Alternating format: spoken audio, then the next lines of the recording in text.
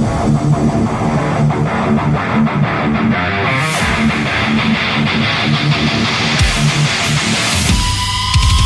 everybody, I'm Ken Goose Van Druten, and This is Chris Raybold. What's going on, everybody? Hey, it's episode 32 of Pooch and Raybold. Hey, if you guys haven't noticed, we kind of rebranded our YouTube channel. It was my personal channel, and we kind of shifted to the Pooch and Raybold brand. We're happy about that. And this is number 32, so 32 hours of content there. And we're talking about big things coming in the future, hopefully bring to you guys. So look out for that. And thanks for tuning in. We have so many subscribers right now. We sure do appreciate that you come. But we need more. How do we get more? Where are the other guys? More. Tell your friends. Yeah. Get your friends on board. Get your mom on board. Yeah. All she has to do is click a button. It's cool. Just ask. She loves you. Ask. Yeah. Yeah. I saw a bunch of comments on the channel about ads. Yes. I realize that there's, 30 bazillion ads probably while you're watching these things. And it's really, it doesn't make us a whole lot of money. It makes us a little bit of money. And the more ads there are, the more cents we get. And so that's why kind of all those things are checked.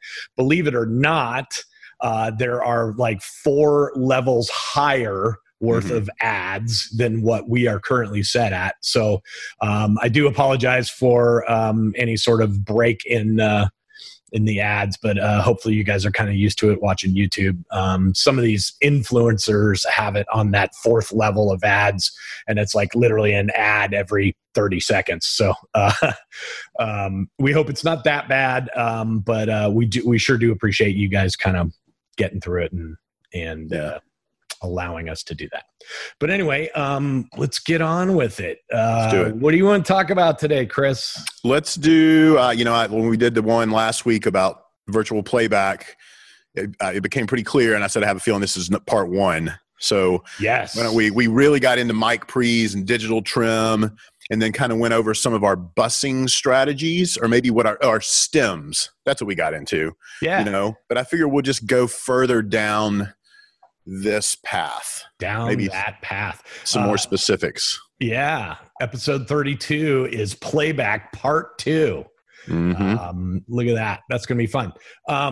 So why don't you start us off? Like, what does a typical day look like when you have the ability to spend the day with playback? So let's put you in a scenario, which is often the scenario for us.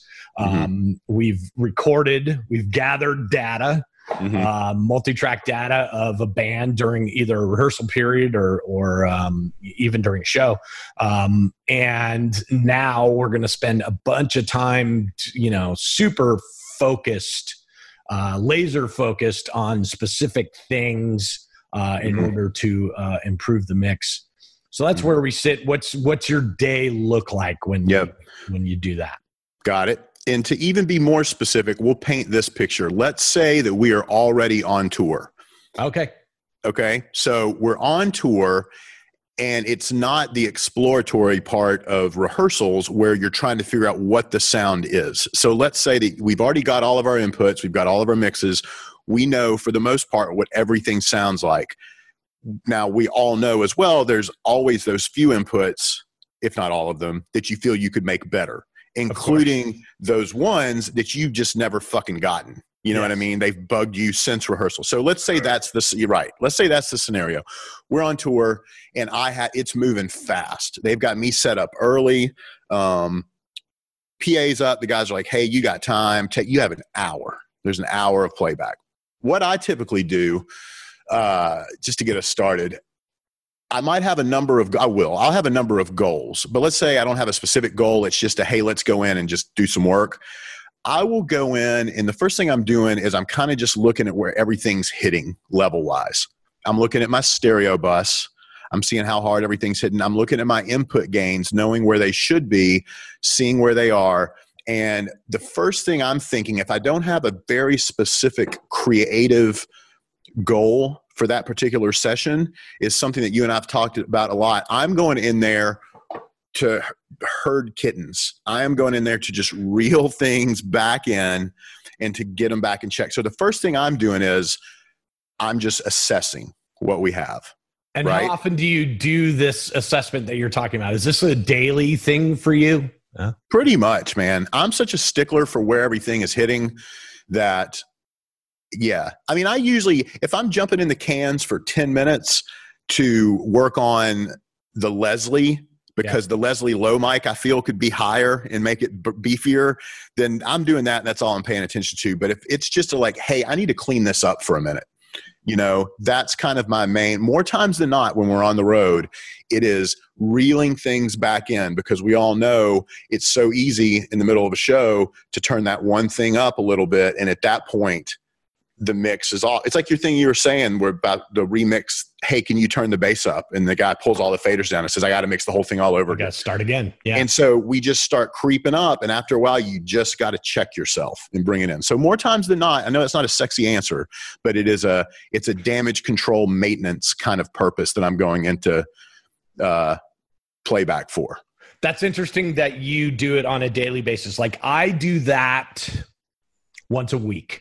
Mm-hmm. Like I get about 4 shows in and start like going, okay, let's herd all the kittens back and get us back into check. But I don't feel like that unless there's something really specific.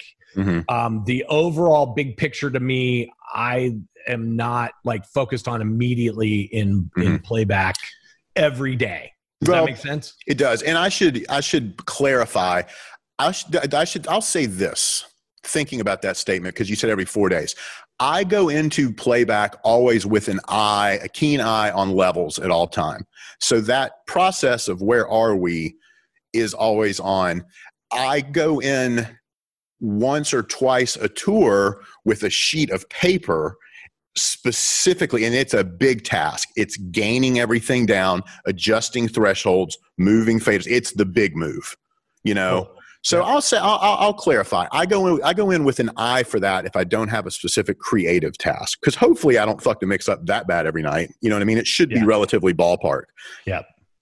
But yeah, it's an interesting point that you say levels. You know, I'm beyond OCD about levels. Like literally, if I'm working for 125 input band, I know exactly where every single level rides normally. Once I get settled after a rehearsal period, and once I get in, 5 shows or whatever to a tour, like I can tell you, maybe not numerical values, but I know what it looks like. And I know when it's a quarter dB out, and that I can look at an input, I can look at a meter and say something's up. Either the mic isn't in the right position, or we've got, a split that's going bad, or, something. That's how important and how focused you should be about levels, because that matters. Everything past your gain structure is affected by the mic pre, right? So all your dynamics that you've set up, all your bussing, all your summing, everything that matters starts with that gain section. And if that's even out by a dB, it changes the way that it hits all of those things in succession. So I think it's interesting that you say that. I do exactly the same thing. When I say herding the cats and like getting everything back into order is a thing that I do every 4 days. I do on a daily basis, just like what you said. Well, I scan all my stuff. I bank through all my things and look from last night, because I have stuff that's buried that I hear, but I don't look at like during the show. And so when I'm doing virtual playback for the first time in the morning, I'll bank through all the things looking to make sure that all the things look like they're supposed to do. Right. And that's a good one too. Like just taking a visual, again, we both use the SD7, but any console that has a reliable meter set, just visually going through. And it could be something like you look and you realize that on Tom 4, there's this level that's really big. And you're like, oh, they put a fan over there and that's opening the gate. I mean, it's literally detective work, you know, or you notice that suddenly on the base at all times, it's like, dang, you know, you just do the visual inspection. So again, it's not sexy stuff, but it's like, it's next level stuff, you know? And it's an argument, just so you guys know, you know, a lot of people, and I think in the last video I spoke about, you know, giving a monitor engineer that you trust the mic pre's on a shared rack. I do that. But for instance, with Iron Maiden, I trust Tater, been with him for 20 years. We're like an old married couple. But in that case, I have the mic pre's, and the reason is that I have some better metering at front of house that I can actually look at to verify minute changes in metering.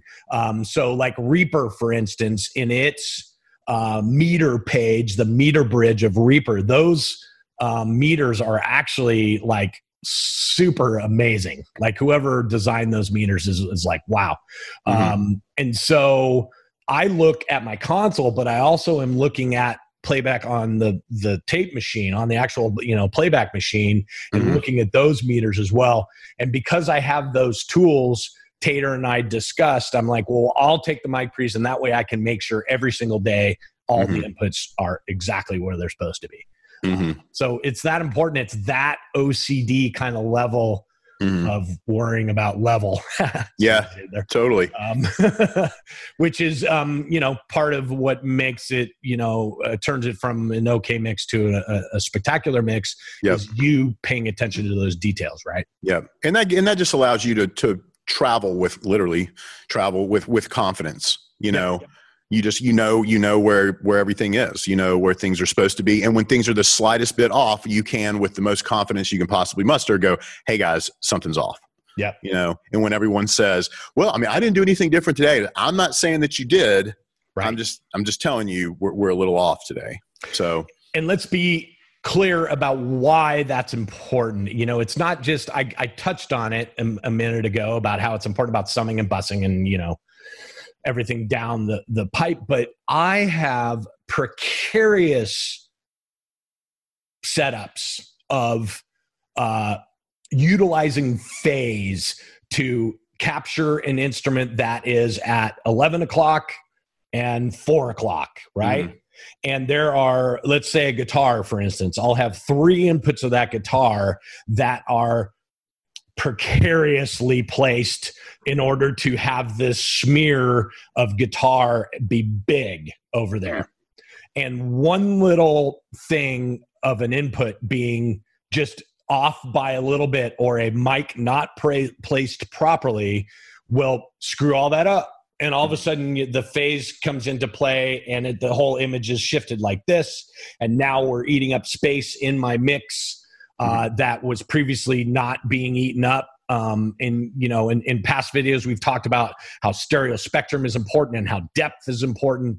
And so the whole key to keeping all of that right is the mic pre's, you know, and the playback of it, and making sure that all of that is the same every day. Because if it's not, then it shifts all your stuff in your mix. It's not just the one guitar, it's all the other stuff in it. So I just want you guys to realize, like, that's how important it is. And that's why every single day, both Chris and I fire it up and go, oh man, that's that little thing that's off by a little bit. That, you know, yesterday I got to investigate that. I got to find out why. So, and you know, when you start getting into acts too, where you've got a roving vocalist with or without a thrust, but let's say we start getting in the world of thrust, or, you know, or say, if you've ever done a band without a thrust in the last I know, exactly. 10 years. But let's say it's the opposite. You've got a vocalist that maybe has shitty mic technique or doesn't sing loud, and y'all are in small places and the PA is close to him. Where I'm going with this is, at showtime, that's what I need to be worried about. And every move I make mix-wise on those VCAs is just muscle memory. You know, I don't have time to be chasing down your errant guitar left signal, and then having them call the stage and then taking the message back and everyone saying it's fine. And like, I just want to mix. I don't want to pay attention to that vocal. I want to make sure that vocal doesn't feed back. Right. And, or I'm hitting all my cues and everything. So in the end, it sounds like tedious and this and that. And it is. But once you're systematic about it, it actually makes your life way easier, you know? Totally does. So. And that's a great point that you point out. The focus that we have during the show versus virtual playback are two totally different things, right? Mm-hmm. Like I do exactly the same thing. My focus is on the lead vocal the entire show, getting that lead vocal so that it has intelligibility over the top of all the rest of the stuff. So much so that I hate to say this, but I ignore relationships between guitars and anything. Yeah. I mean, I really do. That's all stuff that I've worked on in virtual playback to get right. And I have to, I have to trust that I've gotten all that right earlier on in the day, so that I can completely put all my brain power on making that vocal, work everywhere. Right. So that's a really interesting thing. Yeah. It's like virtual playback then. And I'm trying to think, in virtual playback, I do focus on how the vocal fits and everything, but I tend to focus more on the rest of it. I know where you're going. I know it's because that's our time. That's meal prep. That's getting in the gym. That's doing all that busy work. You know what I mean? And then because that's not the focus it's not the race. It's not the race. It's that's perfect. Yeah. I go, and in fact, we'll go back a little bit. So let's say how a day starts. A lot of times I'll start with what starts on the desk. I'll go in and I'll look at the drums. And in this case, I might be, of course, I am that person that if the snare drum doesn't sound good, I'm devastated. I can't get on with life. I just can't. And so that's so funny, dude. I just got to tell you real quick, the first time that I ever heard you mix, one of the first, the very first song, I was like, holy crap, that snare drum sounds good. It's probably 8 dB louder than everything. No, not that it was louder. I just was like, that was the most noticeable thing about what was happening. And one of my first impressions as a mixer, listening to another mixer, I was like, wish I could get my snare drum to sound like that. I hear you. I know that exact feeling, and thank you very much. I know that feeling. I know that assessment early on. You're like, God damn, how's he doing that? Yeah. So I'll go in and I will look at virtually everything, and let's hope it's all in the right kind of place. I don't have to do too much tweaking. Let's say it's a day where I'm not going in, I'm going to spend 30 minutes on the snare. I'm going to try 8 different plugins. I'm going to try this different hardware. I'm going to I kind of know what I'm doing with it. It's good. And I'll do stuff this is what virtual playback's great for, is overheads. We talk about overheads a lot here because they are not simply capturing the overhead sound of the drum kit. They are capturing garbage that's flying around on that stage. So I'll go in and look at overheads and be like, okay, oh, wow, there's this really gnarly thing happening at 800 in those overheads that just is it's in the whole mix as a result of those overheads, because I like cymbals loud, or I like to get a live sound. It's almost like whenever cymbals and crashes and accents aren't heard, it's like the punchline doesn't make it through. Totally. You know what I'm saying? And there's no groove. So I'll go in and look at those overheads and go, okay, there's some gnarly shit happening in the house almost every night. It wasn't just last night. It's in the overheads. Can I take that out of the overheads, clean up my overhead mix, and not screw up the drum mix? So that's a good time or just get into and be like, oh, you know what? I can actually lower my high pass. I can be a little cooler with that, or I can up it. It's going in and doing that exploratory kind of stuff, or I mentioned gates earlier. That's a good time to go in and look and make sure all your gates are staying closed as long as they're supposed to, again, just kind of checking the tires, So that's the way that I would start. That's absolutely, yeah. I mean, it is the way that I go to. When I fire up virtual playback for the first time during the day, this is a good question. I don't take individual instruments and start scoping on them until I hear something that I want to work on. So in other words, when I start up virtual playback for the first time in the day, it's not just drums. You know what I mean? It's like I listen to the whole picture. Is that something that you do, or do you? No, I mean, I'll turn it on. A lot of times I'll turn the vocal off. Yes. You know, kind of going back to what we're talking about, because I don't want to be influenced by the trash coming through the vocal. I know for sure to take that into account when I'm ready for it. But a lot of times, I'll just start with the full mix and just kind of live with it for a minute. Yeah.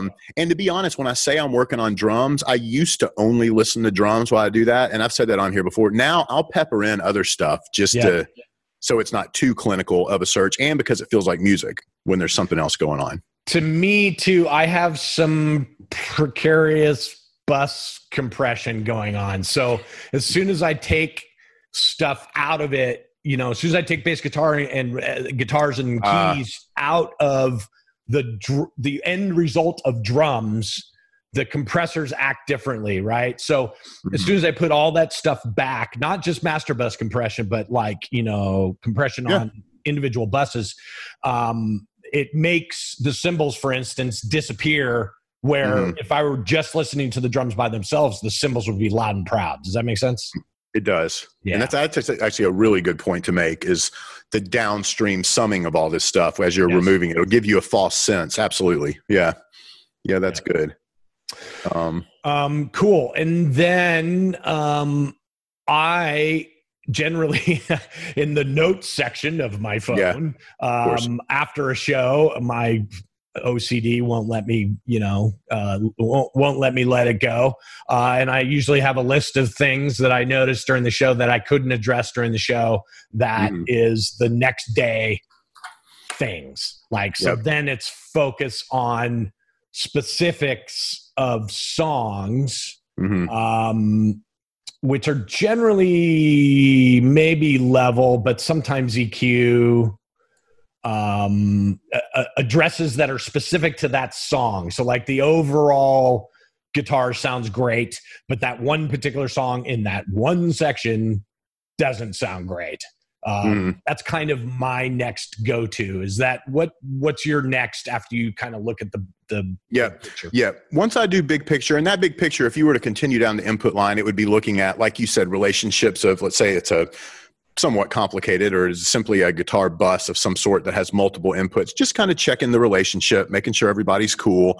You know, my bass is pretty involved, looking at all those levels. So once I've done all that stuff, then as far as the what needs to be worked on thing, that's when we get specific. That's when I go, and that's when I'll make, like there's the Bruno Mars song called Marry You. And it's so weird, man. It should be the simplest song to mix, yet it throws me all the time. It's a gigantic hit. He's going to play it every night. It's coming. The simplest songs are the ones, man. Right. And one of the weirdest mix moves, and you know how it is too, if you build a mix that is just like, every song, as soon as it mellows a little, you're left with this like kamikaze assault of a rhythm section where it doesn't belong, and it's too hard and it's too aggressive. So one of the weird moves that I found myself always making there was, not only would I turn the snare down, I would turn the snare bottom off. Now, mind you, my snare bottom rarely creeps with respect to, if this is snare top, my snare bottom is like here usually. So it's barely, but for whatever reason that cleans it up. And so that would lead me to start thinking, do I need to automate the mute now on this? Again, talking exploratory stuff. And that's when I just go in. That's when I can get frustrated and lost. And that's also when I've got the systems guy going, hey man, I'm ready. Hey man, I'm ready. Because I get lost in something that I'm struggling to fix. And also it's kind of exciting though, if it's not something that's been driving you crazy for years and it's kind of new and fresh and you've got all these fun ideas, it's almost like, okay, how much time do I have? Because I'm going to try a bunch of stuff. Like with guitars, I'm going to pan them both wide. I'm going to delay one side. No, I'm going to swing them over here. I'm going to make room. And so this is when we're getting into the creative endeavors, When I go down that rabbit hole that you're talking about, I just want to point out a thing that I do, which is save multiple versions of things in specific changes. So for instance, like what you just said, where I like, oh, I got to change this guitar. And because I changed the guitar, now I got to change the keys. And because of it, I made that keys thing. Now the vocal isn't popping right. Mm-hmm. All during that process, I'm not just saving to the same file. No. I want to come back. I want to be able to back out of any of that. So if I do anything major, I'll do a save so that when I do something else major, and I don't like it, I can come back to that save. So you'll see, like if I'm having a day where I'm like really digging into virtual playback, you will see, I save everything with the date and the band and the, whatever venue we're in. That's my normal save thing. But then you'll see an A, B, C, D, E, F, G, H with in the notes part of it telling you what it is. Yeah, mine will say like post guitar tweak. Totally. Post blank, blank, blank, Yeah. Yeah. And I just want to point out to you that you should do that because, and the only reason that I do that now is because I played the other way where I was like, went down this rabbit hole of doing all kinds of things. And in the end, and then saved it. And in the end, I only liked half of them and half of them were good and the other half sucked. So now what do? I have to go back and like the things that I think that suck, I now have to undo them. Right. Whereas it's simple if you're just saving along. I wanted to point And you know what? In that vein too, guys, if you're going in, let's just assume everyone's on a digital console right now for what we're talking about. Yes. Before you start tweaking, if you have the ability to save presets. Yes. Like whatever, label the guitar OG guitar, so you know what to go back to. Not only presets on your console, but presets in your Waves and your Universal Audio. Like in Waves, I save all my racks, and I actually save about, I'd say every couple of months, I save all my individual plugins as presets as well, so that I can always return. It'll be in a folder that's labeled, whatever the date is. These were how all of my plugins were, so that if any of that crashes or I've even like in between a song recalled a preset on a plugin because I got so far out of whack in the middle of a show that I was like, I gotta come back, Mission abort. Mission abort. I've dug myself a hole so bad that I have to fix it now. This isn't something I can fix tomorrow. This is something I have to fix now. And in between a song, because that it mutes audio for just a second, I've recalled a preset on an individual plugin, and the only way that I could have done that is that having all of my plugins have stored all the presets along with racks. Racks are really handy too. So that's, I just thought so. It's important to point out too. I can't say that every day at the end of virtual playback is always a win. I mean, sometimes sometimes you just walk out super frustrated, or maybe you just didn't really get to a good play. I mean, it's not always a win, but it is definitely, it's worth it on a daily basis, I feel. I have had I've had several weeks of virtual playback with an artist that I'm struggling with. Like, maybe the vocalist doesn't sing very loud and there's someone that's way far out on a thrust. And I am just throwing darts, dude. I'm throwing anything at it to make it better. And every single day in the limited amount of time that I have with virtual playback, I was trying something new.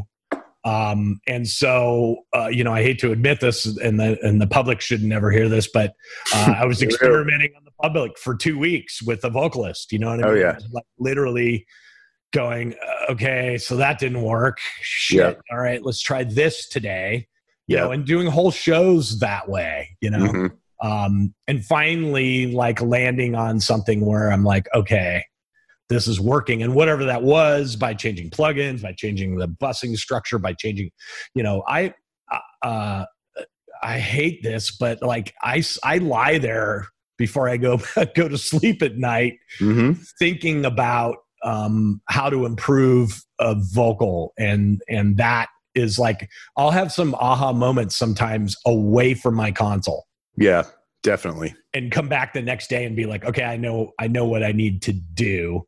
But it's on my mind all the time. Unfortunately. Yeah. I've had, it's funny when you're like, I spent 2 weeks on, and you were saying I was thinking to myself, I've had trusted systems guys kind of tap me on the shoulder and almost be like, what are you doing in there? Like, we know what happens when you go too far. You're going to get twisted pain. So are we good? Do we need to step away for a minute? Because I'll just sit there and keep going. I'll just keep going and going and going and trying to make it better, I think that's just it. We're striving for perfection. We achieve excellence. And the way that you achieve excellence is by doing what you just said, like never giving up. Like I don't ever give up on trying to make something better. I have a file with Iron Maiden that I built 3 years ago, 4 years ago now. 3 years ago. And I still, on a regular basis, revamp things and think about how I'm going to make it better and do whatever. This is a file that's probably been on, I don't even know, 200 shows, maybe more, that has been really good for those 200 shows. But that doesn't mean that I don't give up on it. I'm still going, that one little section in such and such a song, I've never gotten it right. I need to, fix it. Yeah. And so, that is the level, that's the level of attention that you need in order to, achieve a mix of greatness, I think. Right. Yeah, for sure. And, there's certain times when everything's kind of gelling and life is good and that song that you usually don't nail, you're at least happy enough with, and that's when you can get into going in. And that's when maybe you're playing with the plug-in on the stereo bus. Or I'm going to widen it a little bit, or I'm going to put this EQ on there and open up the top end a little bit. And that's fun, when you're trying the little sweetening stuff. So that's a really good place to be with playback too. And then as far as like I'm sitting there thinking, as far as vocals and playback goes, that's a good time to go in, particularly if you've got a lot of backgrounds, not even a lot, just one, but let's say there's 2, 3, whatever, to really fine tune that balance, to look at what that balance is. And however you do it, if those background vocals just go straight to a bus, the vocal bus or whatever, for me, oftentimes, if I know no one's going to sing lead, they go to a BGV bus. Right. You know what I'm saying? And I treat the vocals individually, then I treat the BGV bus. This is a good time to go in, look at the level, also look at the noise in those mics. And if you're using PSE or the 5045 Neve stuff, to go in there and see where that is. And again, just do cleanup work. Anywhere where you can save yourself a little bit of noise is worth it. And then of course, by the time you get to the lead vocal, man, that you could spend 2 seconds on it if you're in a good place, or you could really go to town. Sure can you? Yeah. So it's a big giant roving overhead is what it is, that can either sound really great or destroy your mix. That's really what a lead vocal is. And so getting the right amount of vocal input versus the extraneous noise that's coming into that microphone makes a huge difference. And that's why choosing the right microphone for the vocalist and also for the situation is, part of half of the battle. But I think you brought up a really good point. Like virtual playback in the end is about super duper nuance, right? We're live sound engineers, and you and I are a little bit older, and so we're used to dialing up a mix. I can get a mix going. Like if I'm mixing a live situation and dialing from scratch, I can get that going. But what takes my mix to the next level is the playback version of me going through every single input and optimizing every input, not only in sound, but, signal to noise ratio, like what you just said. So, yeah, I mean, to me, that's why virtual playback has become so, something that I just can't live without, is because in order for to take my mixes to the level that I want to take them to, which is sounding like a record or better, the only way to do that is to have the ability to, to listen to stuff. I know we've talked about in the past where we take like sections of things and listen to them over and over. Like, how often is that for you? Is that a pretty regular? That's like, if people, thank God I wear cans. Like, when I'm doing, if I've got the cans on, it's because it's either because I really want to look under the microscope, or I don't want somebody to give me shit because I've been looping the same tom roll for 5 minutes, and I will do shit like, I will go in, I do it every day. I will go in, because I'm such a stickler for gain matching, and, I'll go in and literally loop a kick and a snare over and over and over and over again. And that section, I go and to all my individual inputs, and I take the inserts in and out, and I look at the level, make sure that we're playing honest. So I'll do that. I do that all the time. Or I'll go in, I keep talking about toms, but man, I'll go in and just work on tom rolls, work on attack release times, loop I think stuff. toms are some of the hardest things to get right, because you want them hot in the mix. You want them to feel big, but you can't any sort of ghost opening, because of either hitting something close to it or just the stage volume. Any little openings of thresholds destroys your mix because they're so loud.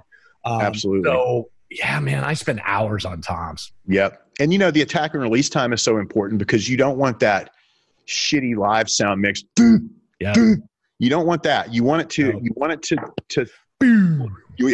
to bloom, but what's on the other end of that bloom? Are you going to get a lot of snare? Are you going to get a lot of cymbals? So it's really, you've got to cook it just right to where they all work, and then hope once the overheads come up, they will smear any of the kind of weirdness. Correct. So I'll do that. I'll loop that kind of stuff. I'll loop any section. Oh, with horns, God, I'll sit there with horns forever, just ba-da-da-da, ba-da-da-da, ba-da, over and over and over and over and over. And, and this is here, we have to say anything about effects. This is what's such a great time. It's the best time to work on effects, is when you really got them under the microscope, Totally. So, I'm looping sections, and I'm dialing in or not dialing in, but maybe this is when I'm trying new effects or new effect times or something where I can really see it. It's unadulterated. So what about you? You a big looper? I am specifically for toms usually, and then any sort of issue is when I'll start looping stuff. If I'm noticed in a particular part of a song, whatever, the drummer doesn't hit as hard as normal, and maybe one of the gates doesn't open, or, the bass is playing softer in this one section, and it just is, not, the dynamics of it aren't punchy. It's interesting, dude. I'm watching this. It's like a Disney making of Disney films, and they were playing some Disney stuff, and it was a whole kind of journey into like the audio land in Disney, right? And what I noticed about it was they squash dynamics so hard in some of those movies that like the high note of a vocal is less volume than the small, than a real like small thing. They want the nuances of the, when a vocalist is singing softly, they want that feeling, emotion, whatever. But what I noticed is that that is the same level as when they're nailing that high note. And I was like, it actually makes the high note seem smaller. Right. Yes. And I guess it's a sound. I mean, that is sidebar. That is the danger of limiting, not compression, Absolutely. but limiting. Because at a certain point, it does shove it back. It starts to work. One of my favorite saturation pieces, I won't use it on the stereo bus because even though it's amazing in that role, because it has such a small sweet spot that once you pass it, that snare drum that you like so much is now going backwards all the time. Yes. So backwards. That's what it sounded like, was backwards. And it's just, I bring it up because I was like, those are the things that I work on when I'm talking about virtual playback. Like, I'm like, man, this bass guitar sounds amazing, except when it gets to this one section and now it sounds quieter when he's actually playing louder. Mm-hmm. And then so the nuance of that is really what I would focus on. And that's what I would loop.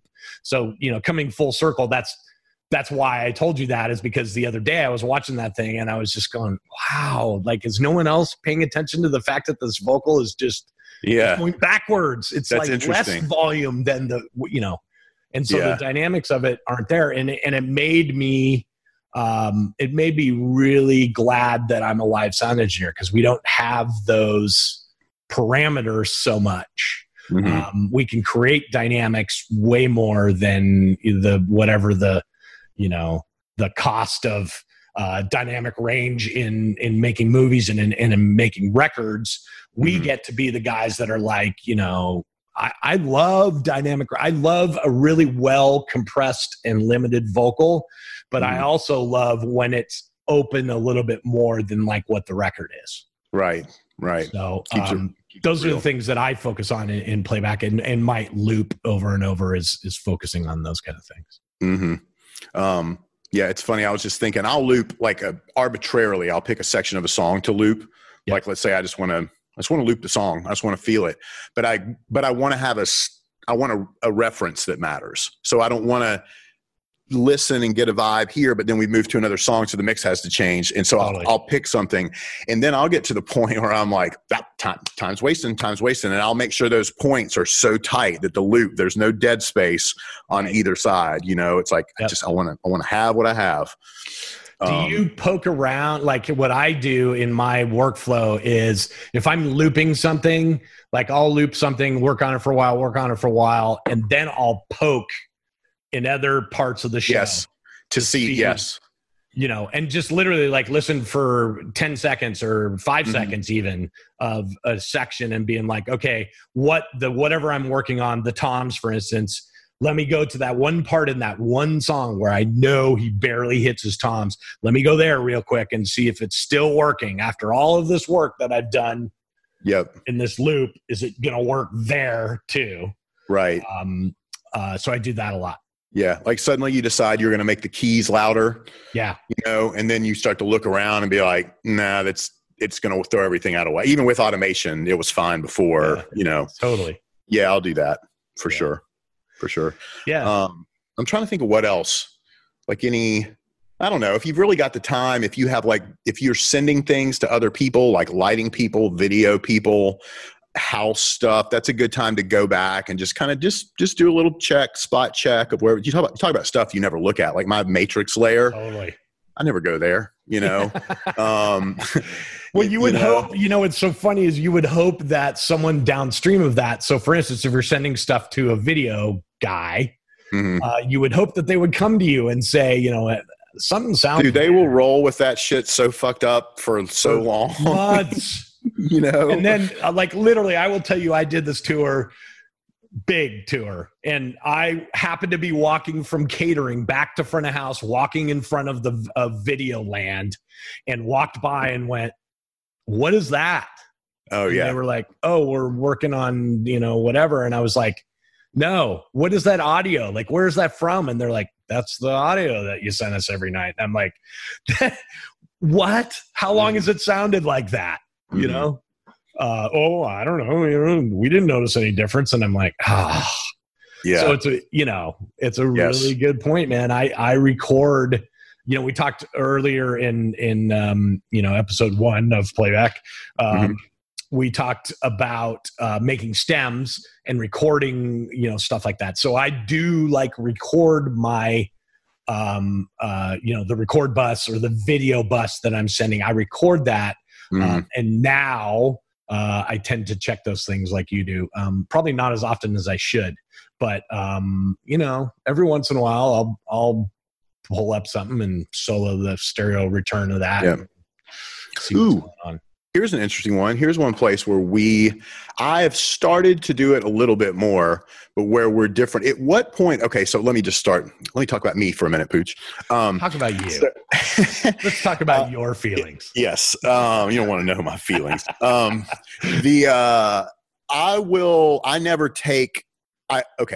do my virtual playback solely in the cans if it's like exploratory stuff or tedious stuff, and I don't want anybody to give me shit about, well, I used to play that part. And then I'll put it on the near fields if I'm feeling good about it. But that's it. Yep. I have now started to, as part of my tuning process, I will do this. I'll put the drums in the mix. I'll drop in the bass. I'll drop things in and out. And it's twofold. I'm such a stickler for tuning the PA that I also know that in the moment, I will tune a PA as such that it's maybe not super, super great in the now, but I know it will become showtime. So I don't want to freak myself out over work that I feel very good about by putting the mix up there and then being like, oh no, I need to remix the whole thing. 2, I don't want to be the lantern that attracts bugs. I don't want guys coming out there wanting to mix, being like, cool, what are you working on? And then I have to sit with the drummer. You know what I'm saying? I totally understand. I've only recently started doing it's usually rhythm section, and then I'll drop stuff in, never the vocals. That's as much as I do in the house. I have this thing where I feel so strongly about my tuning that there can be this division of church and state that if I know I'm good in the mix and I know I'm good in the tuning, they're going to marry it up, and I just ride on that faith. And the rest, in the other part of the truth is I don't want to freak myself out. I just want to feel good. I felt good. It's worked well enough for me this long. That's what I do. At what point do you, because you do put everything in the house as part of your tuning, what point do you get there? Yeah, I do. But I will tell you that I do that with a couple of caveats. I am always in communication with a production manager, knowing what is the status of band members or artist in the building. Because if I get a report that they are in the building, then I play like you play. Then I go, okay, let's do drums, let's do bass. And so much so that I, early on in the tour, pee on the time that I want to be able to tune PAs. And right. I come in there guns blazing and say, hey, listen, every day at 2:15, I'm going to be tuning the PA, so get over it. And the reason that I do that is because I've discovered that 2:15 is before anybody shows up. Yeah, that's smart. That's really the reason. It's not even about other departments and trying to whatever. Now, of course, I'm always conscious of what's going on. Like if somebody, is not having a good day and the lighting is going up slow or whatever. Yeah, if someone's in the air or something like that. I'm not the guy that's like, 2:15 is my time. Yeah. I'm just saying that I establish early on in the tour kind of the time that I want to be able to tune PAs. And I'll even tell production managers why.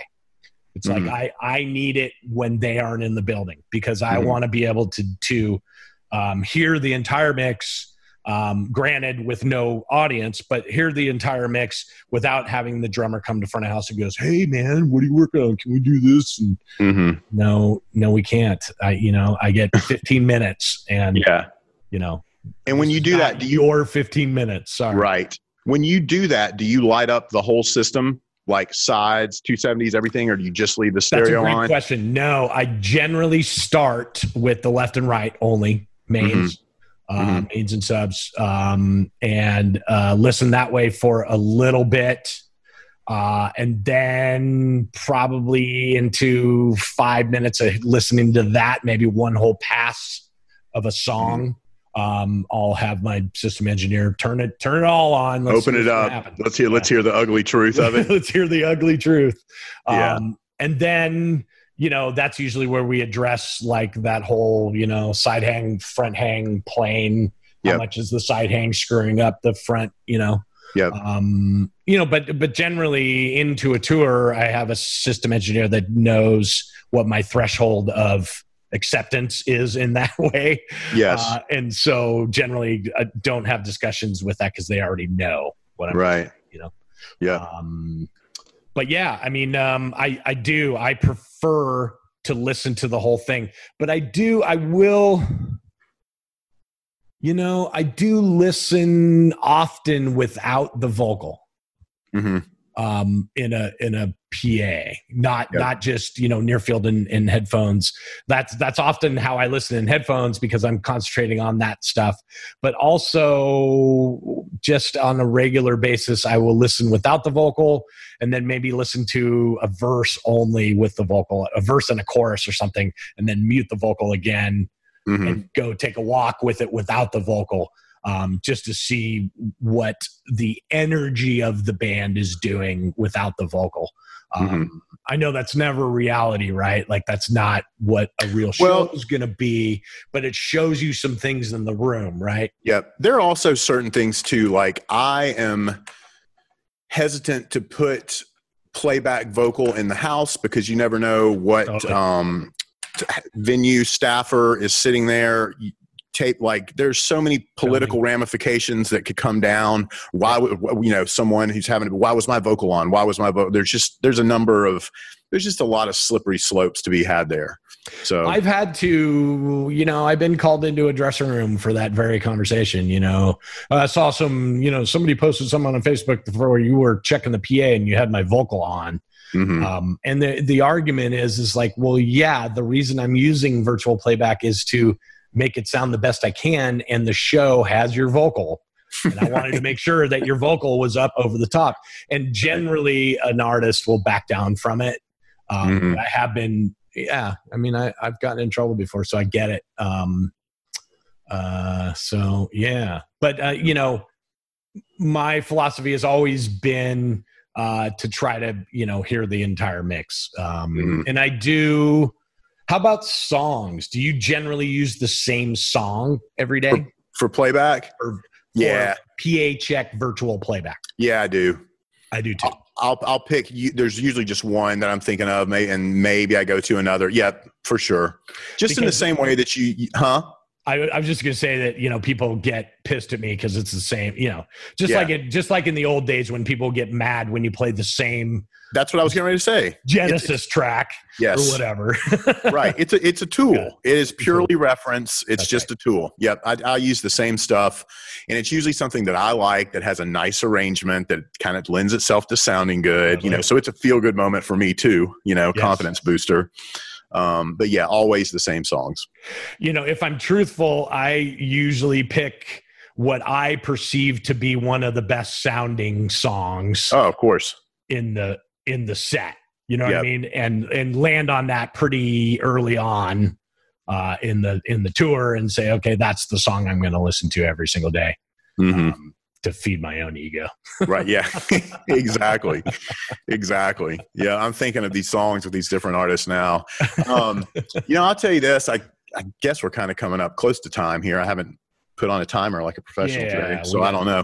But I want to just impart one story. We talk about this sort of the bummer / could be horror. You've heard horror stories of artists coming out while somebody's trying to do virtual playback in the house, and it fucks them for good, this or that. I had a really good moment. We were in Rocklitz up there. This is probably 2017, I guess, whenever we were rehearsing for the Bruno tour. We had moved into, before we were going to go overseas, put it in an arena and everything, And Rocklitz is an interesting room. It can sound amazing in there, like absolutely amazing. But like most rooms, there are little pockets of don't stand there, And there was a pile of road cases that were just happened to be in this one spot. Everybody was thought everybody was gone. And Bruno and the band and everybody came cruising in. We were getting ready to do like another run through, like a 11 p.m. run through or some shit.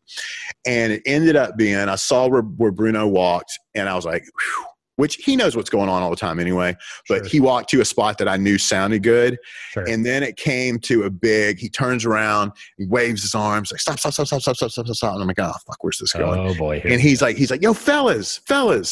And he gets over, he's like, brings everybody over. And we sat there and they listened to the whole set and we're like jamming. We're like celebrating. Oh, wow. Because cool. we had been in rehearsals at center staging. Everyone's in ears. They're at most, they're watching playback on TV, a laptop, or a phone. Sure. We've been doing privates. We've been doing award shows, but they hadn't really heard a PA. So in there, it's like, it's just a tight, compact, and it ended up being this really celebratory kind of thing, you know? That's so awesome, dude. So, and that was that was one of a really, really, really good moments. I've had those, you know. Yeah. And man, those will buy you like karma collateral for months, you know, because I think that we get lost as front of house engineers in forgetting that the artist never gets to hear themselves the way you hear them every day.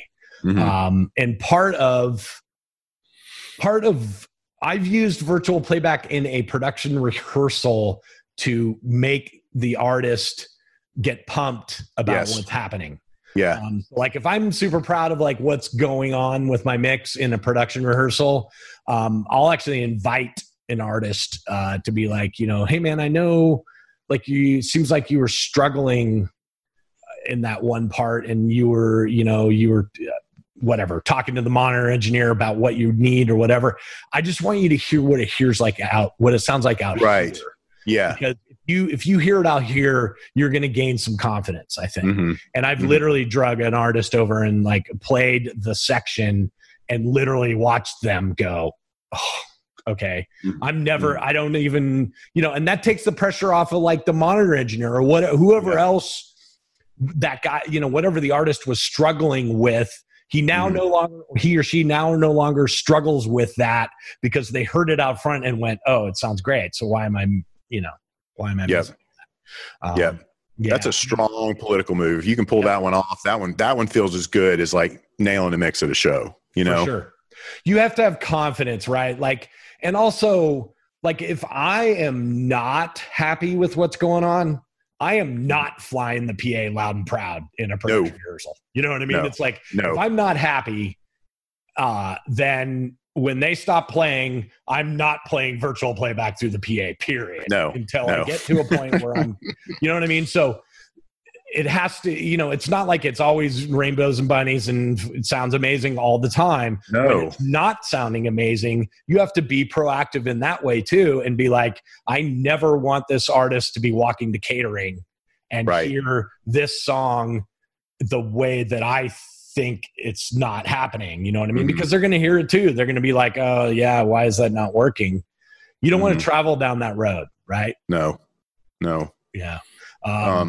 You know, I also had an experience, and I think I told you this in a few videos ago, but you know, with Bruce from Iron Maiden, you know, the first time that he came out and heard virtual playback, I saw him walking while I was doing virtual playback. He came out of a vom and started walking towards me. And dude, that's the worst feeling because he's going through, even with the best Align system, he's walking in and out of so many different weird anomalies and reflections, and I hate that. I see him out of the corner of my eye and I'm sitting there mixing and I'm like, and I can't stop, like in the, you know, it's in the middle of the song. Yeah.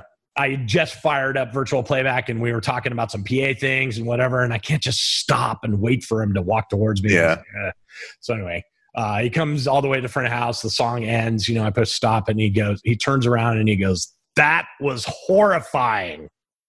And I said, I didn't say anything, but I was like, you know, paging through my mind of like, oh my God, he hates it. I'm so fired. I'm gone. Screwed, you know, whatever. But what he meant is that he had never heard himself where you could hear everything in the mix. Yeah. Like he had to clarify. I go, it's horrible. He goes, no, you don't understand. This is the best thing that I've ever heard in my entire life. You can hear every instrument in its place and better than I mean, he was just going off and off and off and off. But his first statement was, this is horrifying. Right, yeah. And I was just like, oh, man, you know, so sometimes you just have to, you know, pay attention to what's going on around you. But it's the hardest thing in the world with virtual playback, having guys walk in on you. Yeah. But anyway, well, I think that's about all the time that we have. So guys, thanks for coming. We sure do appreciate it. I just want to throw out a little thing here at the end about, we are in an industry. If you're watching this and you're not in the industry, if you're coming here to just learn about us and what we do, I don't know who would be doing that, but if you are, our industry is a dead industry right now, and we don't have access to our work. So let your local politicians and federal politicians know about us. We're an industry. We're a forgotten industry. Contact your local, politicians and remind them that we are skilled professional people. And without us, there aren't going to be live events when this COVID thing is over. And a lot of us are struggling right now. So any help you can do to remind politicians that our industry exists, we'd appreciate it. So thanks a lot, guys. And thanks for tuning in. Like and subscribe. Get your friends to subscribe. Get your sister to subscribe. Get your mom to subscribe. Please. Help us out. I'm judging myself by how many subscribers I have. That's right. My life right now. Right. Thanks for coming, guys. Have a good one. All right. See you, everybody.